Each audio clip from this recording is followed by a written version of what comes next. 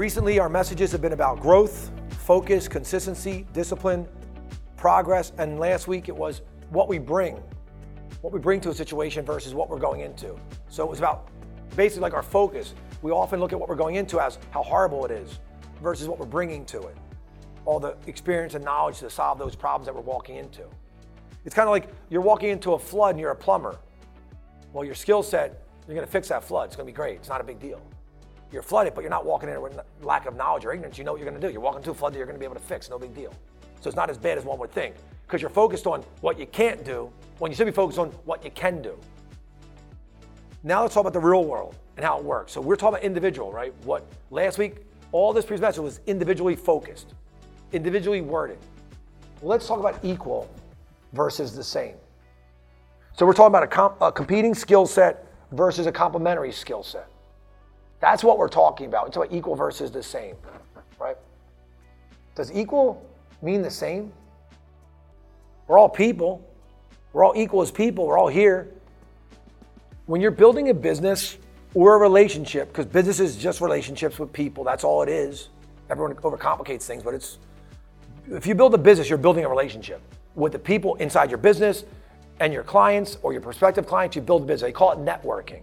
So there's internal networking and there's external networking. But inside of your company, you're networking. Based on what? Values and beliefs. If we all share the same values, we'll network together. If we don't, we won't. We have a new team member coming, and when I spoke with her in her interview process, that internal networking, that value belief system was extremely important to her. It's probably the biggest reason why she chose to come here. Probably the biggest reason was that, which was cool because I didn't know that. When you're interviewing somebody, they're interviewing you as well. Is this where I want to be? It's no different when you go on a date. A date is an interview. It's a job interview for a significant other. Do I want you to be my significant other? Do you want me to be yours? It's all about relationship. Everything is a relationship, everything. Even with yourself, when you're talking to yourself, you got a relationship with yourself. What do you mean? How many people like yourself versus don't like yourself? You're judging yourself no different than you're judging everyone else you interact in the world, right? In that concept, we're all the same. We all do the majority of similar behavior patterns of judging and thinking and loving and hurting and being upset and emotional. And there's this saying, opposites attract and likes repel, like a battery. I mean, not a battery, a magnet, right? Opposites attract, likes repel. Well, there's another part of that statement that people always leave out. Likes tend to stay together. People that are similar tend to stay together. What do you mean? Well, we're all tech people. We're all creative people. We tend to stay together. Now, if you go deeper, we're talking about, watch this big fancy bell from beginning of the conversation. We talk about horizontally, we're all extremely similar. We have the same goals, expectations, ambitions of what we want for Renaissance. We all got it. No matter what department you're in, we all got those same ambitions. We want Renaissance to be the greatest tech firm, the greatest web provider, the greatest POS provider. People go, oh, it's a pipe dream. 13 years ago, they said Renaissance was a pipe dream that would even last a year. I don't know. We've done things so much harder that they said we'd never do than what we're about to do. The hard part is done. So you've heard people say, the first 80% is easy, the last 20% is the hardest part. Not in this circumstance. Building it was the hardest part. Telling the world it exists, the easiest thing for me to do is be loud and talk. That ain't hard. We all can just, it's not hard. We can all talk about it. I'm telling you, building it was the hardest part. In technology, the reverse part is true. The first 80% is the hardest part. The last 20 is the easiest part. Then there's the human part of executing it. Executing, making everybody aware of it. That's the hardest part for us. And that comes back to equal versus same. In our world, for what we do at Renaissance, we're not equal to everyone else. Where the last 20% is typically the hardest part for those other businesses. That's not the way it is for us. We're not the same as them. We're equal as businesses, but we're not the same in what's hard for us versus what's hard for them.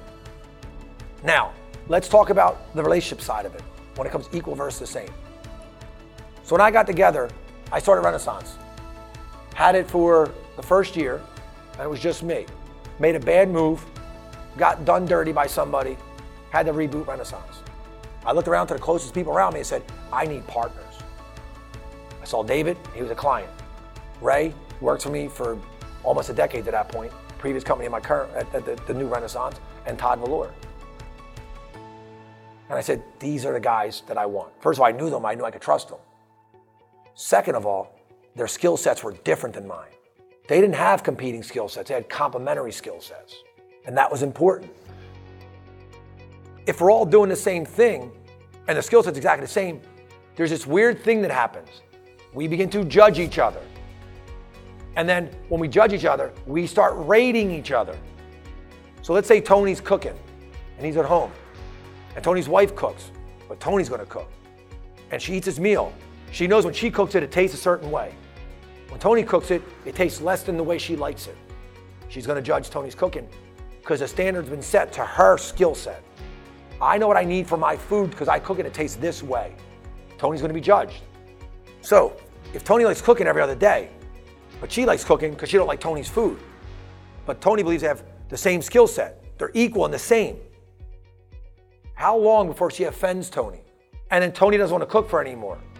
And then Tony builds a grudge because of it, or animosity, or just ill will. How well is that going to hold up for Tony's marriage? It's not a good thing. So when you have too many people in a company with the exact same skill set, that's why I call it a competing skill set. Tony will start to compete with his wife. That doesn't even make sense to me. Your wife, your spouse, your partner, your significant other, they're supposed to help make your life better and lift you up, not compete with you. That's just not the way it goes. If you do those Iron Man things, the tough mudders and the Spartan race, and you're competing with the person you love, it's the wrong way to look at it. You complete those things together. You don't compete with each other. That's not the way it's supposed to work if you want a long-lasting, mutually beneficial relationship. At least this is my opinion, by the way, so if you don't agree, you're allowed not to agree. Anyway, to that point, the reason why Renaissance worked, because we had really good complementary skill sets.